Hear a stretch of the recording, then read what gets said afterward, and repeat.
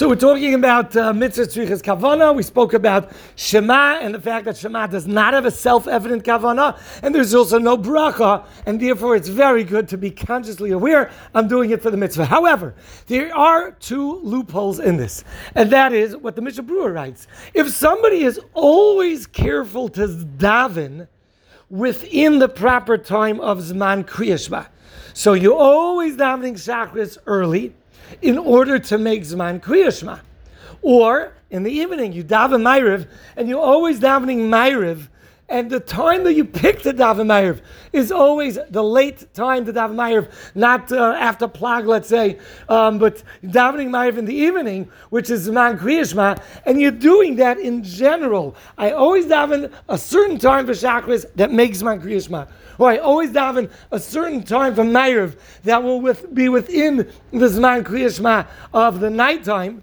Then built into your davening time is a general intent to fulfill the mitzvah of Kriyas Shema. So the Mishnah Berurah says that this could work perhaps to be fulfilling mitzvos tzrichos kavana. That if you're always careful to daven bisman, then davening bisman is because of the mitzvah of Kriyas Shema, and built into it is considered the intent of being yotzei, the mitzvah of Kriyas Shema. However, somebody who davens sometimes with this man, without this man, he's not always careful to daven early. Plenty of times he'll daven 8:30, 9 o'clock, 9:30, times where they won't make that Zman Kriyas Shema. So then you don't have a built-in kavana.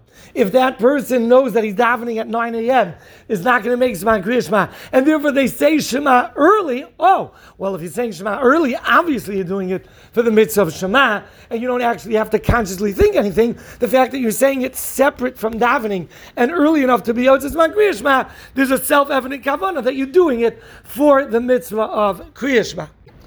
But somebody who's loose with their general davening time, even when they do daven early enough to make this Zman Kriyas Shema, since they're not expressly doing it for the sake of Shema, it's not considered a built-in kavana, and this will not help. You would have to have a conscious kavana when you get to Shema that I'm doing it for the mitzvah.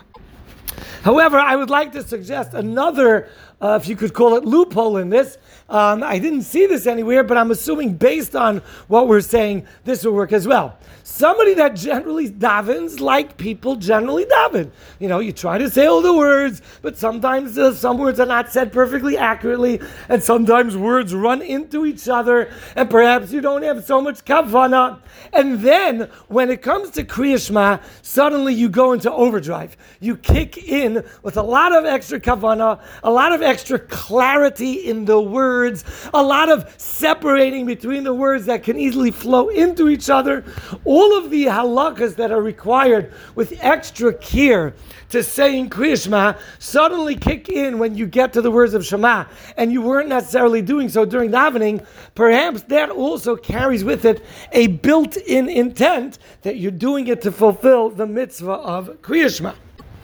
Why else would suddenly shift gears from just regular davening style into this whole new approach to the words that they're saying? Whether you're saying it inside the siddur, or like we mentioned, the clarity of the words, all of these new actions are obviously being done because of the commandment to say Kriyas Shema properly. And that perhaps could count as mitzvah tzrichas kavana as well to fulfill the obligation.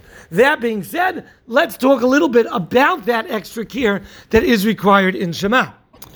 So here's the interesting point. Truthfully, in order to fulfill the obligation of Kriyas Shema, there are many poskim that say that even if you don't say the words so perfectly, and so al pi dikduk, so grammatically correct, you might fulfill the obligation anyway, because you could say Shema in any language.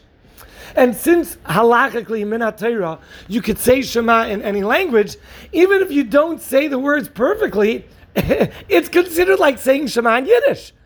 As long as it's the norm to say the Shema in those words, in those ways, with that havara. Even if perhaps the Yena Havude might be correct or incorrect, whether it's Hasidish, Litvic, Svardish, or even certain inaccuracies that are sometimes said throughout words or throughout davening or in Shema itself, perhaps that would be considered as if you said Shema in a different language, which may still fulfill your obligation. You might not get the full value of saying it in Lashon Kodesh, because you might not be saying Lashon Kodesh properly, but you might fulfill the obligation even while saying it not 100% accurately.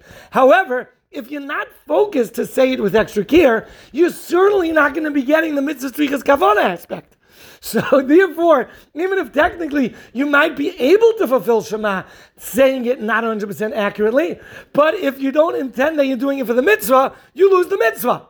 So therefore, the only way to fulfill it would either to be consciously aware that I'm doing it for the mitzvah, and then you're saying it inaccurately is like you're doing it in a different language, or focus on the proper way to say it, do a good job in it, and then you have built into it both things. You're saying a proper Shema, and it's probably because you're doing it to fulfill the obligation.